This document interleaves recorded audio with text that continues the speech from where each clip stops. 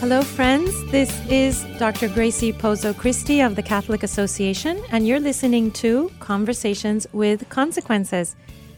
I'm in studio today in D.C., and I'm joined by my colleague at the Catholic Association, Ashley McGuire. Oh, should I call you Ashley McGuire Samuelson? Ashley McGuire is fine. Ashley McGuire Let's keep is it fine. simple. Anyway, welcome, Ashley. Thank you. It's so great to be with you. I'm sorry. I know. I don't even know which is your maiden name and which is your Samuelson is my maiden name. Oh, it's Samuelson. Swedish. Okay. Well, you look Swedish. Yeah. A little bit. McGuire is my married name, and it's obviously Irish. It's obviously Irish. Well, obvious to you.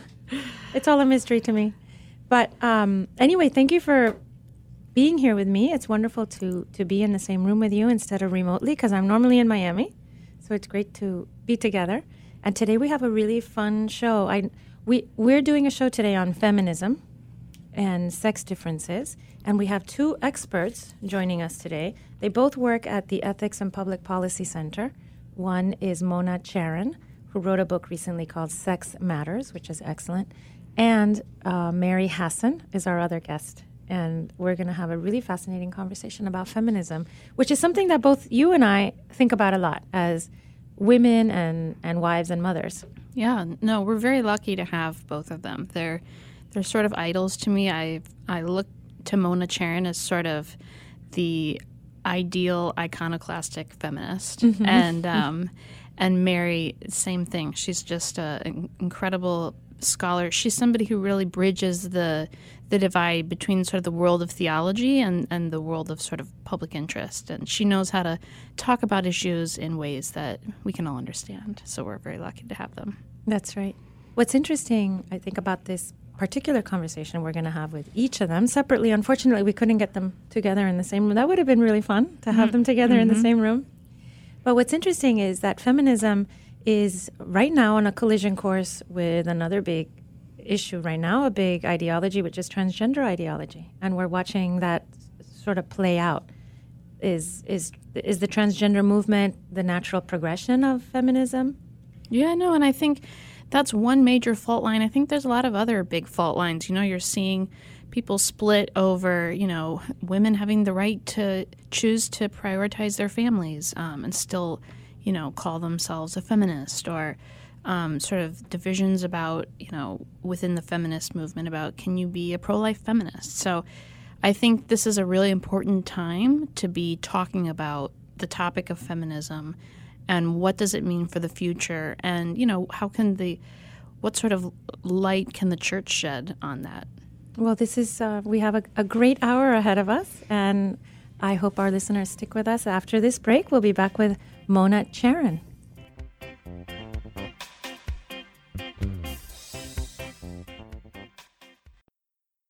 Welcome back to Conversations with Consequences. I'm your host, Gracie Christie, with my co-host, Ashley McGuire.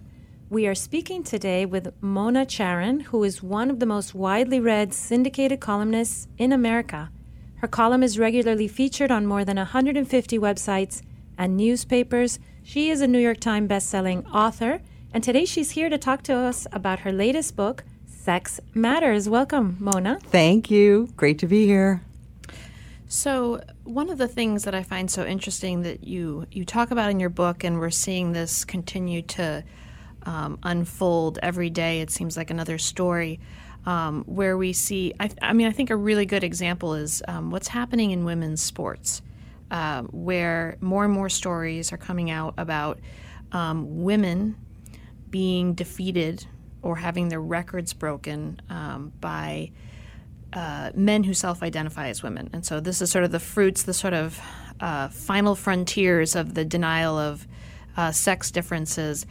And it's sort of colliding with feminism in a sense that, some of the feminists from decades ago really fought to elevate women's sports, to carve out spaces for women's sports. How is this going to play out? I mean, it seems like a real fault line between modern feminism and this sort of denial of sex differences. And why aren't feminists more outspoken about something that's really clearly starting to undermine the rights and opportunities for girls and women?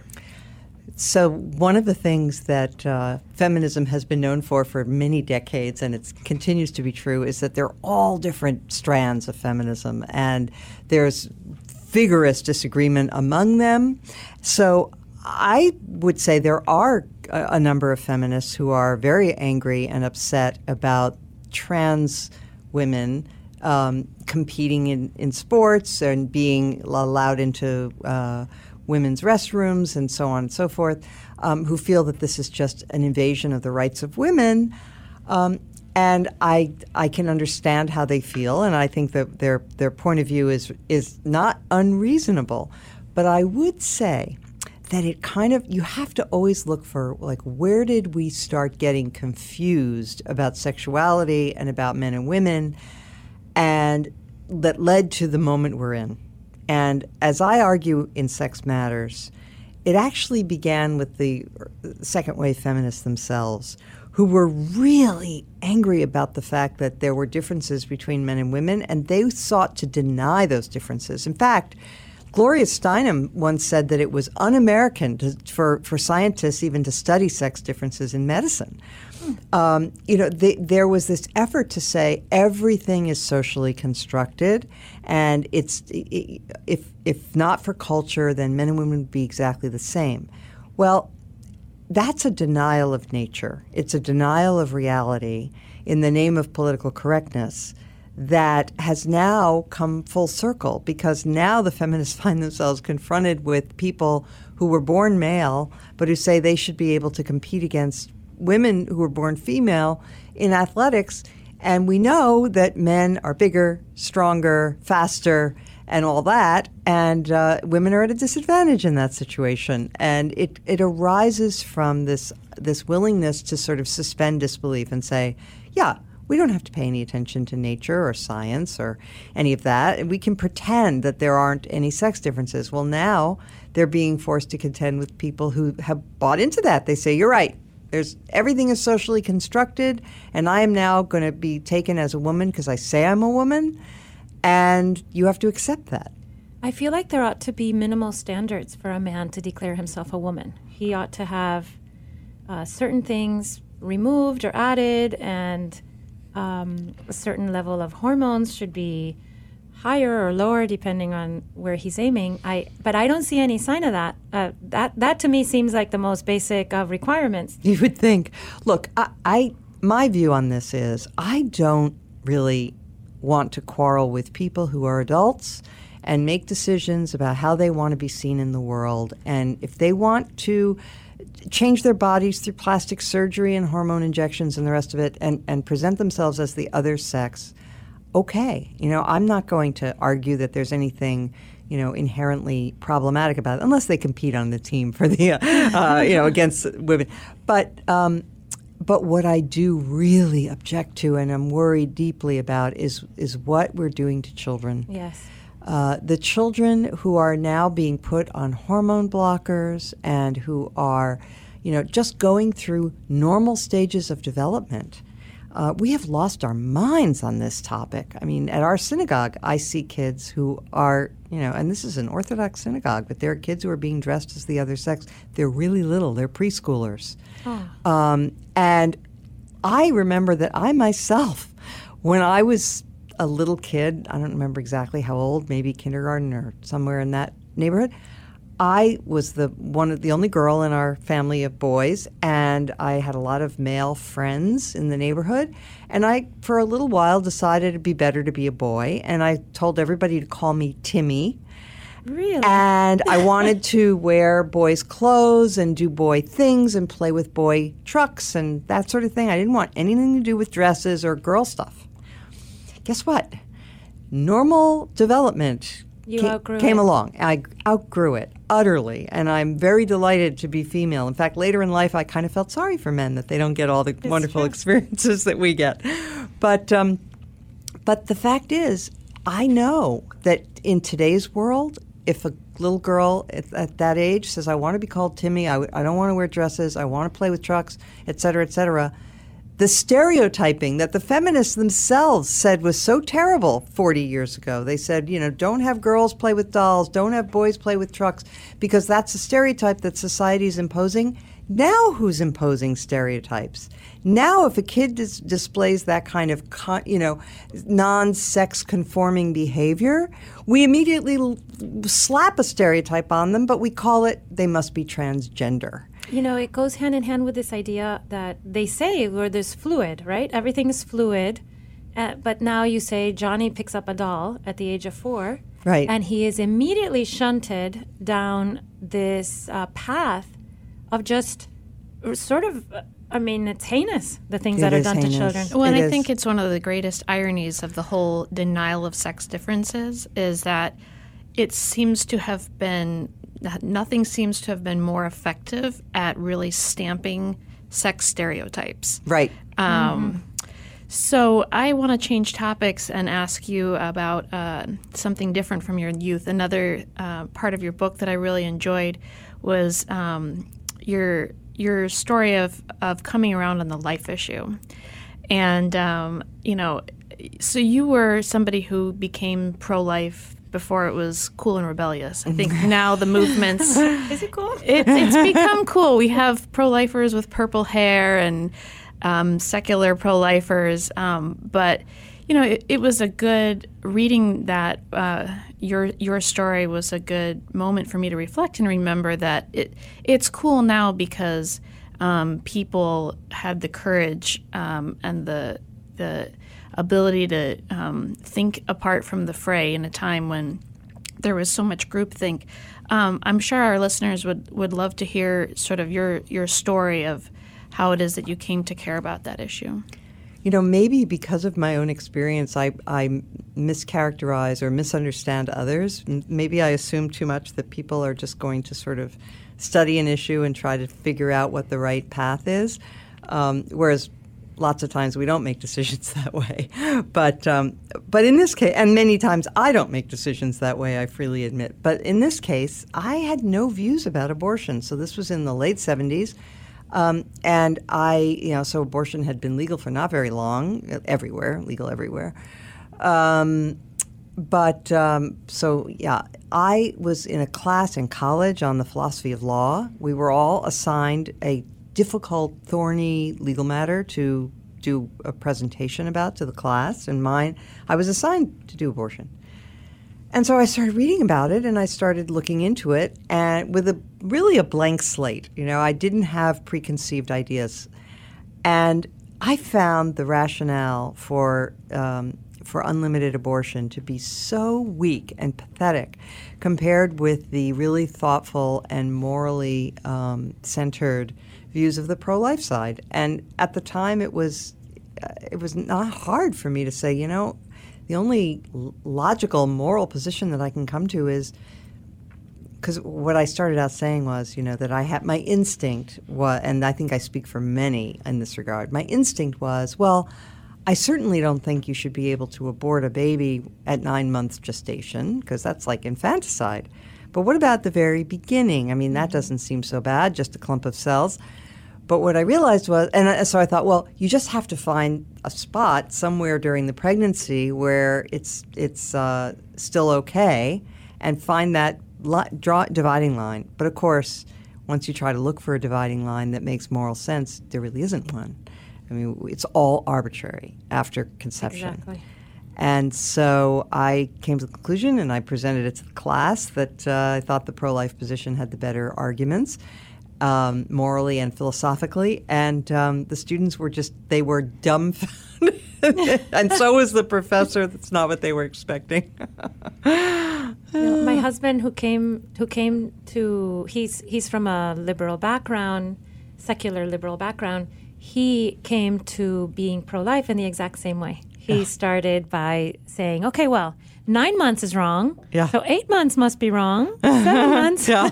And he just couldn't find the stopping point. And right. he talks about this. He gives talks, and he talks about this process of walking it backwards and saying, I didn't know where to stop, so I had to stop at conception. Yeah, me too. Mona, what's your advice for young women today who are trying to navigate the sort of choppy waters of modern feminism, the denial of sexual realities, really the denial of sort of natural womanhood. I mean, I'm always struck by the Pew number that finds, for example, that 80% of women would prefer either part-time, women who are mothers to young children, part-time or no work at all. And all the talk about having it all. I mean, it gets sort of overwhelming. And so, what would you say to the young women who are listening, the young moms, the young women who hope to be moms? What's your advice for this? So the advice I would give is going to vary depending on where women find themselves. So let me say on behalf of the feminists that I do think it's a good development that not all women now feel that pressure to be mothers. I think many women chose to be mothers because they didn't think they had any other option in the past, and some of them weren't very good mothers. So I think women who don't want children should definitely choose to do something else. So that's a good thing. But most women do want children, and most women want family life, and they want it in a way that is it's clear from the data that being home with their young children is more important to them than it is to men. But you have to go back to the origins here. Our society has placed so much emphasis on your self-actualization and your career choices and what you're going to do to make money and to, express yourself, which is fine. And we're blessed that we live in a wealthy society where we all get to do these things. But what I stress to women is life is long, and you will have plenty of opportunities, God willing, if you have a long and healthy life, to do it all, just not all at once. And that children do not take care of themselves. And besides, if you farm out the care of your children to somebody else, it can work, but you also miss out on a lot of the great joys of life. And I made decisions to cut back at work, as many, many millions of women do all the time. Very willingly. I was glad I had the privilege, actually, of being able to spend time with my kids and be the influence on their lives. And so I urge women to make sure they have their priorities straight and to remember that the most important things, I said this to my 3 sons, I would have said it to 3 daughters if I had them.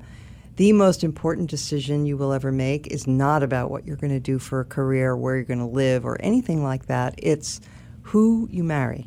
That's right. Make sure you marry a person of good character who is going to be a lifelong helper and maid and someone that you can trust. Those things are the foundation of a happy and balanced life. And I think there's been way, way, way too much emphasis on career versus family. We need to go back to more of an emphasis on family. I told the kids at Yale just the other night, I said, look, so many kids so many young students that I interviewed for the book told me that when I asked them what their plans were, they would say, well, I would say, do you think about kids and marriage and so on? And I was talking to men and women, by the way, because I think both sexes have to think these things through. And they would say the same thing over and over again.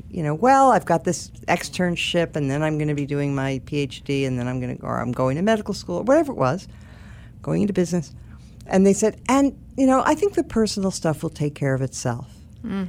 And I stressed that, you know what? Flip it the other way around. You're at Yale. The professional stuff is going to take care of itself. Right. You're going to be fine no matter what you do, in all likelihood. I mean, unless you're a complete screw-up. You're going to be fine in your professional life. It's your personal life. You're much more in danger of screwing up because you don't take it seriously and you don't think of it as a priority. And so that's one of the things that I would say. Now, of course, because we've had so much family dissolution over the last several decades, especially in the lower and middle classes, there are fewer marriageable men out there because there are so many men who've grown up now without their fathers at home who are not really thriving, and they're not the kind of men that women want to marry. And that is a really serious problem for women to find someone that they can share a life with. And sometimes it means marrying someone who's older, or already, divorced or something like that. But it's an unfortunate thing. And if the Pew surveys are right, something like 25% of millennials will never marry, which is very sad. That's very sad and bad for our society. Bad for our society, bad for the people involved. And all I would say is, let's start reversing the trends that have gotten us where we are. Let's get back to marriage and family and prioritizing it as something that's important for men, women, and especially children. My oldest 2 children are in their early 20s. They finished college already, and they both have significant others, and they're talking about marriage. And my husband and I are encouraging them. Yeah. Say, you love this person you're dating. He or she loves you. And go ahead and get married. We support you 100%. We think it's a wonderful thing. I married at 23, and it's worked out. But what amazes me is how many parents around me, when I say this, they fight back. Yes, I've seen the same thing. And they say, but Gracie, what's your hurry? Yeah. They're so young. I mean, I have so a young. 24-year-old and an almost 23-year-old. They say, no, these people are very young and they need to wait. And Yeah. I always say, well, what are they waiting for? Are they waiting to grow old and cynical? I mean, here they are. Right. Waiting for their fertility to decline, as it will after the age of 30. So I think we can be sometimes our children's worst enemies. Yeah, I totally agree. I've seen parents, I just saw one the other night saying she was told her 30-year-old son was thinking of getting married. Yes. She said, no, he's too young. Can you imagine? Oh, wow. So, yeah, I too am encouraging youthful marriage. My middle son is engaged, which is great. And people have forgotten that you can grow up together. I mean, it's certainly true that your early 20s is quite young. You still have a lot to learn about the way the world works, but you will learn it together, you will develop together, and you will have that security of going through life with a partner. I went through my whole 20s single. I don't really recommend it. It's not so great. I know my husband and I did a lot of growing up those first few years of our marriage. Thank God. I think we were babies when we married in lots of ways. But I think that we would have stayed babies a lot longer if we weren't married. Yes, I agree. That's another thing. Since I'm bearing my soul here. When I was in my 20s and I was single and I was looking to get married, I can tell you that as I got further along, I started realizing I'm getting weird and neurotic. I'm getting to be the kind of person who's so set in my ways, I'm not going to want to compromise. This isn't good. I need to be with someone and just learn how to, be social again.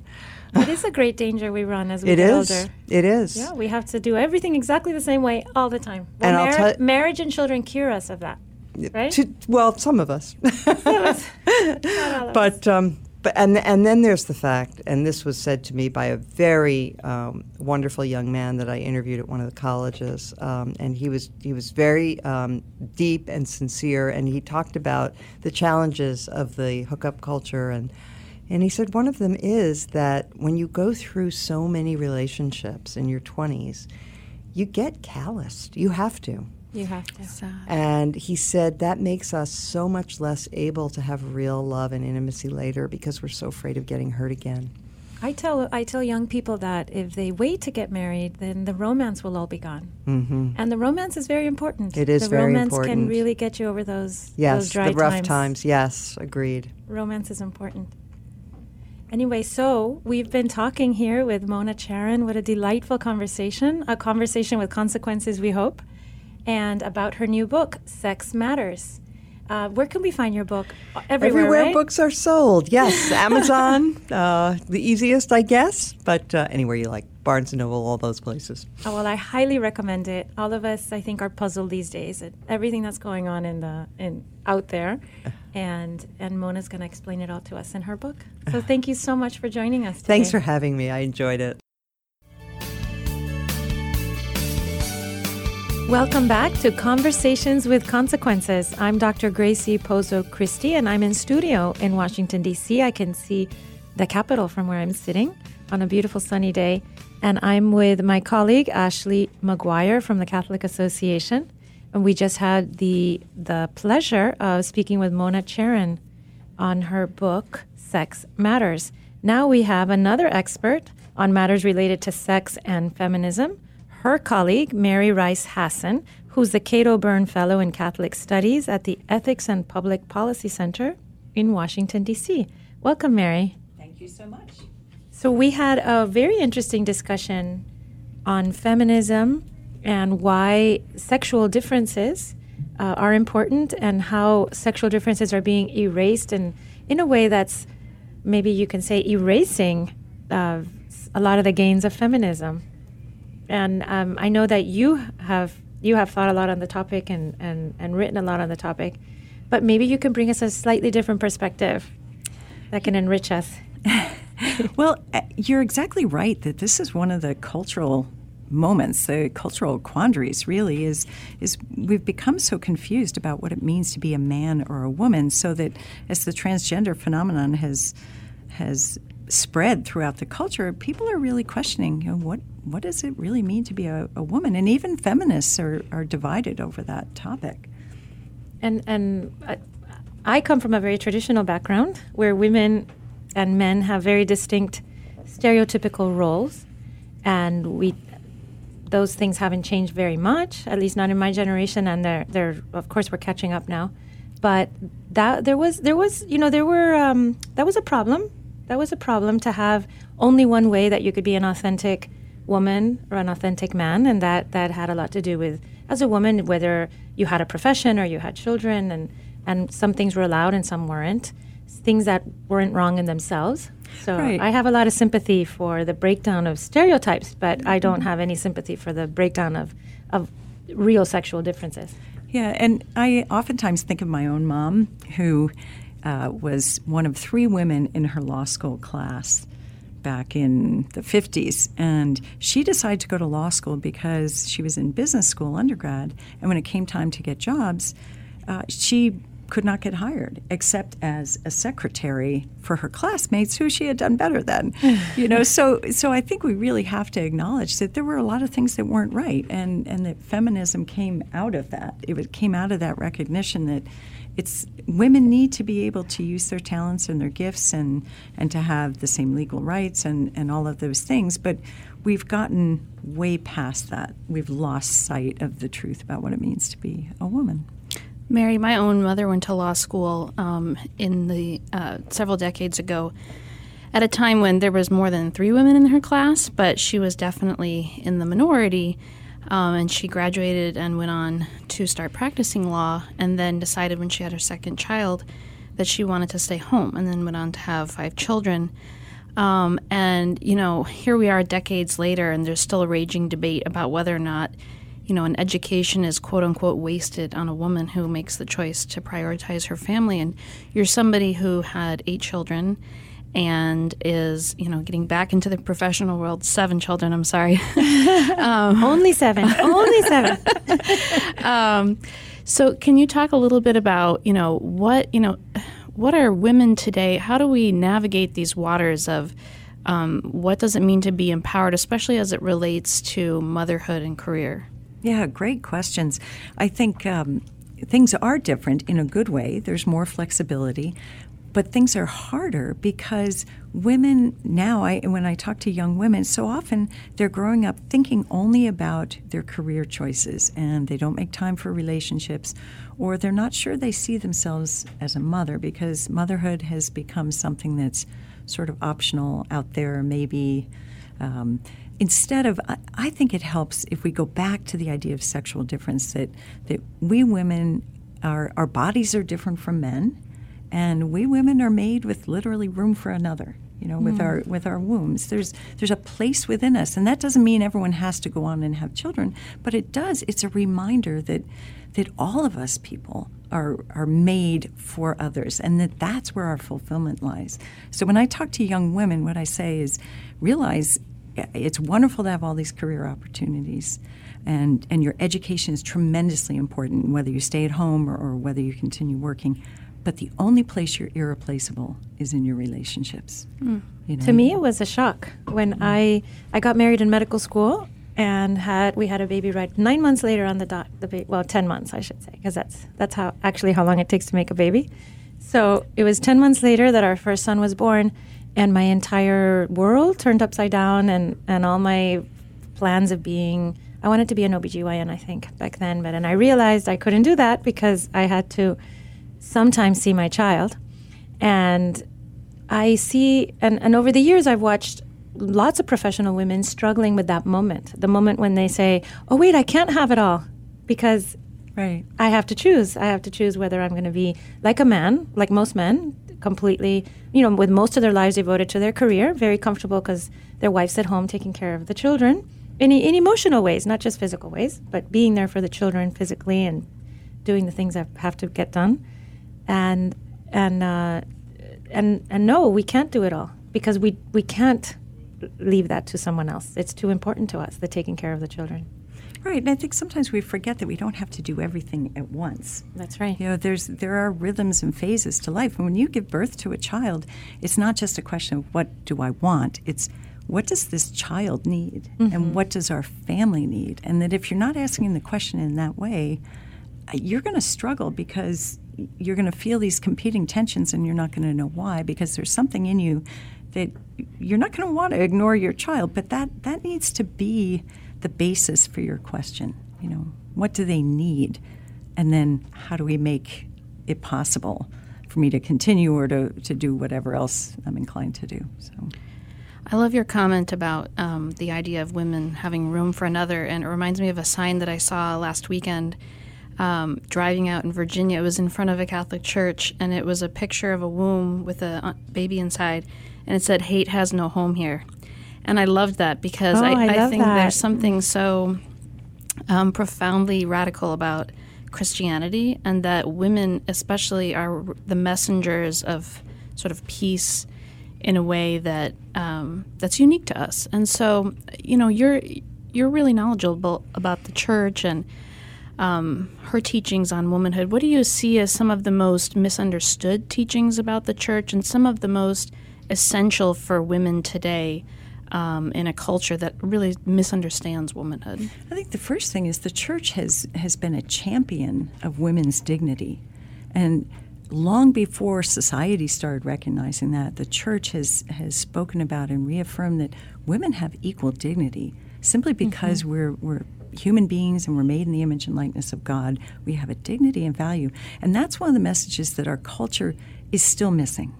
Right? We measure our dignity and value according to what others think of us, how much we can produce, how much we produce, how much money we're making, all those things. When it really comes back to the church's message is you have dignity. And that's a tremendously important thing. But the church also says that men and women are different and we're made to be complementary, which isn't a dismissing kind of thing like, oh, you're different and not as good as. It says, let's acknowledge fully who we are. And I think that's one of the things that feminism got wrong. Instead of having a view of what it means to be a woman and saying, make room for us as women in this culture, in the work world, in society, it said, okay, in order to participate, we have to be more like men. And that requires rejecting something that's very important to us. And I go back to the stats. If you ask women what they want, most women, when they have children, would prefer part-time or to be at home when those kids are young because they care. And then the other thing is, it's true, women sacrifice more than men do in terms of foregoing a promotion or not traveling or something. They make those sacrifices more often than men do. And if you just looked at that, you'd say, oh, women aren't equal, we're held back. But when you ask women the next question, do you regret it? It's almost universal. Women say no. In other words, they want to follow their hearts. So what we ask, what I think feminism ought to be asking of the workplace, here we are, 40, 50 years after feminism, we still don't have the kind of flexibility that women need. We still don't have an understanding of the importance of relationships. And I think that's because the conversation was co-opted in those early years. I feel sometimes like women lost the feminist revolution in a very big way. we're the bloosers of the feminist revolution. Yeah. It was supposed to be fought by us and for us to liberate us, but when we look at what many women's lives are today in the United States, we are sometimes single, raising children by ourselves. If we're young, we are objectified. Our value resides in our sexual attraction to strangers, basically on Instagram. And how is that? I mean, where's the dignity? Where's the delightful life that women? You know, the delights for a woman in life are, I don't know. I'm going to sound so traditional, but say our homes, our beautiful homes with our children that love us, and our husbands that support us and make us make all that possible. That sounds so traditional, and I'm so happy to say it and say it out loud on the podcast where everybody can hear it. Right. But that is what makes me, and I can say that as a professional woman too, that my true happiness doesn't, I read in a dark room, I read x-rays and CTs and MRIs and ultrasounds in a dark room, but that's not where my happiness lies. I do the best I can there, and I'm happy I have that work. It's noble work. But my happiness is at home. And I'm hearing more and more of that in surprising quarters. You know, the articles in the New York Times and the Wall Street Journal where women are coming forward and saying, you know, this isn't working, trying to have it all at once on a man's terms, that we need to make room for women as women, and that we need to be able to say and not apologize for the fact that we care about family, that we care about home, that our priorities are different, and that those are good things.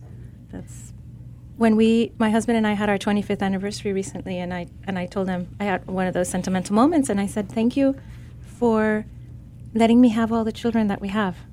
Yeah. Because for me to have a child is for my husband to work harder and to put up with, you know, the milk and the the sleepless nights, and she's my wife, not your mother. At least not right now. Give her to me for a little bit, and we want that. We want to be mothers, and the culture has taken that away from us, that joy, in many ways. Yeah, I think partly because we've lost that vision of men being fathers as well as women being mothers, and that when you're fathers and mothers together, you're building a family together. So you have to have that common vision, and that's different from just two individuals sort of riding side by side, basically in the same direction. That's not a vision for family life, because when a child comes up, it's like, okay, you know, how do we fit this in? So part of it is helping our young people really envision family life and to look for a life partner who they can envision. For women, can you envision him as a father? Uh-huh. You know, young people nowadays, I have, my oldest children are young adults, and they're talking about getting married, and they have serious relationships. And what I see not in our family, but in the families around us, and I talk about them getting married, you know, they're in their early 20s. Oh, they're too young, they're too young, they're too young. And what it occurs to me is that people have lost confidence in marriage because marriages fail, and because our marriage culture is so broken, they've lost confidence. So they say, you can't jump into that marriage. You can't jump into marriage at your early age, because it's more likely than not going to fail. And so here you're going to have this great failure on your hands. And that too, I mean, I was 24 when I got engaged, which sounds so young. Even now, I'm like, was I crazy? What the heck? But, you know, a lot of people told me, you're too young. And I got that. And I, you know, obviously got married, and now it's been almost 10 years. And I'm so glad I didn't listen or wait till, I mean, I think this is one of the unfortunate things is that to what you were saying earlier, Mary, that women aren't encouraged at all to think about these things when they're young or in college. In fact, they're strongly discouraged to do so. And then suddenly they're in their 30s, and it's a challenge to find a quality man and find someone to settle down with. And these dreams that suddenly become very strong prove very evasive. Mary, you've written a lot about feminism and sexuality in the church. What do you think about the debate about the use of the word feminism? This was a word that, if I'm correct, Pope St. John Paul II used. He did. You know, whether he would have used it today, I don't know. But what do you think about the word? Is it redeemable? What are your thoughts on that? Well, I think it's interesting that most women don't want to identify themselves as feminists. That's true. And I think that tells us something about the baggage that's accumulated around that word, where it's become associated with women who think their freedom and their rights or dignity, fulfillment, revolves around the right to an abortion, the right to cut people out of their lives, and that it revolves around having an antagonistic attitude towards men and marriage and religion, which sort of stems back to the original Marxist feminists who really did look at women were oppressed. And yes, there were things that weren't right, but they named the wrong enemies, so to speak. And so the enemies became the patriarchy. And you still hear that word bandied around as what feminism is fighting. So I think it's not surprising that women are not fans of that label. I think what John Paul II was trying to do was to highlight that there were real needs for women's dignity to be respected under the law and for women to have more opportunities. And I love, there's a quote that he has in one of his encyclicals where he talks about it being particularly the task of women to shape the moral dimension of culture. And so we need that. So that's the kind of thing he was talking about, that we need women in every sector of society in order for our world to be what it's supposed to be. So talking about feminism, feminism is on a collision course with transgender ideology, which is the cause du jour, the exciting thing out there. Why do you think that it's almost like it's turning around and eating itself? Right? And one flows from the other, but they're opposed in the end. Yeah, they are, because I remember before Title IX, when there was you didn't have women's sports teams, and you didn't have those opportunities. And so feminism, by insisting that you make room for women, did a good thing.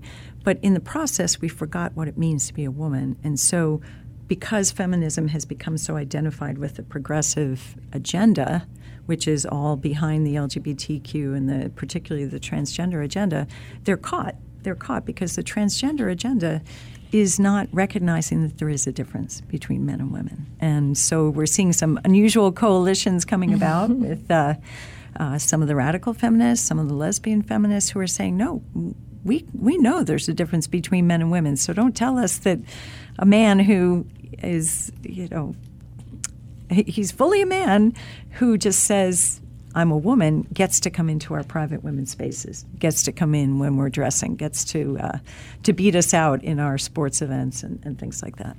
Well, and one of the craziest things about the push to replace the legal concept of sex with gender is that women could very soon find themselves in a place where they are the discriminators. They're actually violating a law that was intended to protect them in the first place. Mm-hmm. It's incredible. Yeah, and it's not scientific either. I mean, that's one of the things. Let's go back to just the basic differences between men and women, and we found out so many more things about that. And I'll leave you with one little fact. There's a study came out in March of 2019 that they can measure the differences in how brain connections work in the unborn child. Before there's any social influence, they can tell whether it's a male or female. Oh, I believe that. So there's something different about men and women, and it's great to be a woman. It is great to be a woman. We get to do the most spectacular thing in the world, which is to bear a human life inside us. I can't think of anything more spectacular. Pretty amazing. Yeah, that is amazing. Thank you so much, Mary Hasson, for joining us today. You're welcome. That conversation was too short. Will you come back again? I'd love to. And we can do it again? Great.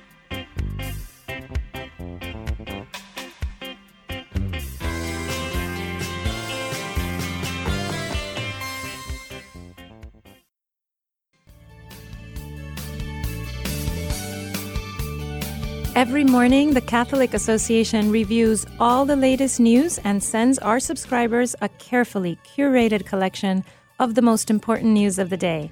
Items are specifically selected for a smart Catholic audience. Don't let the world take you by surprise. Subscribe to our daily media roundup at thecatholicassociation.org. Hi, this is Andrea. I'm going to review the 3 TCA Clips articles that we thought were a great look into this week's media. The first comes from Crux Now, and it is titled, "The Pope Saddened by Church Attack in Burkina Faso," Vatican spokesman says, written by Juno Orocho Esteves, and it was published on May 13th. And it talks about the attack on a church in Burkina Faso in Africa this past Sunday, May 12th, when motorcyclists entered the church and shot churchgoers trying to escape, killing 6, including the parish priest, Father Simeon Yampa.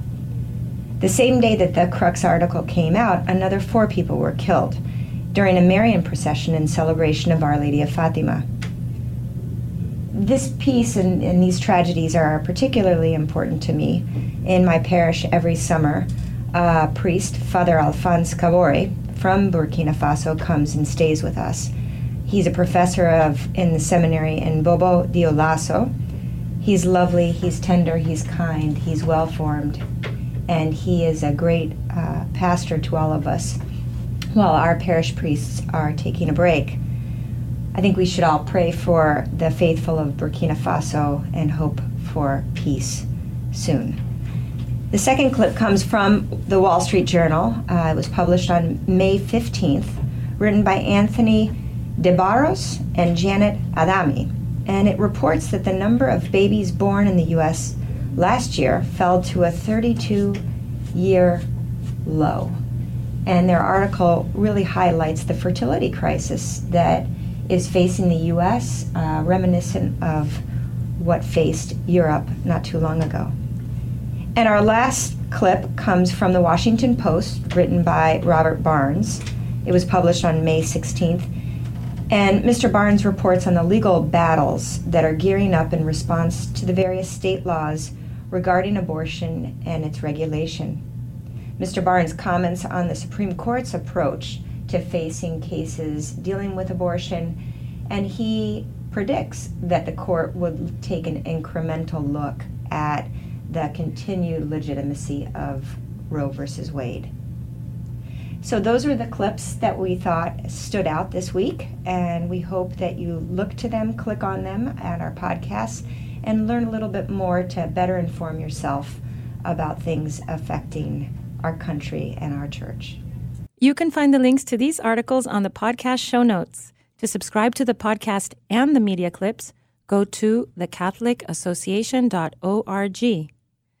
This week, as is customary, Father Roger Landry gives us a short but brilliant homily on this coming Sunday's Gospel.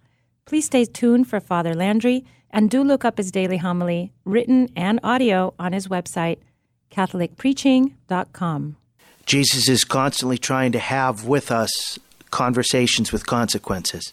He does that in personal prayer, and he does that in the liturgy of the Word at Mass. And this Sunday's no different.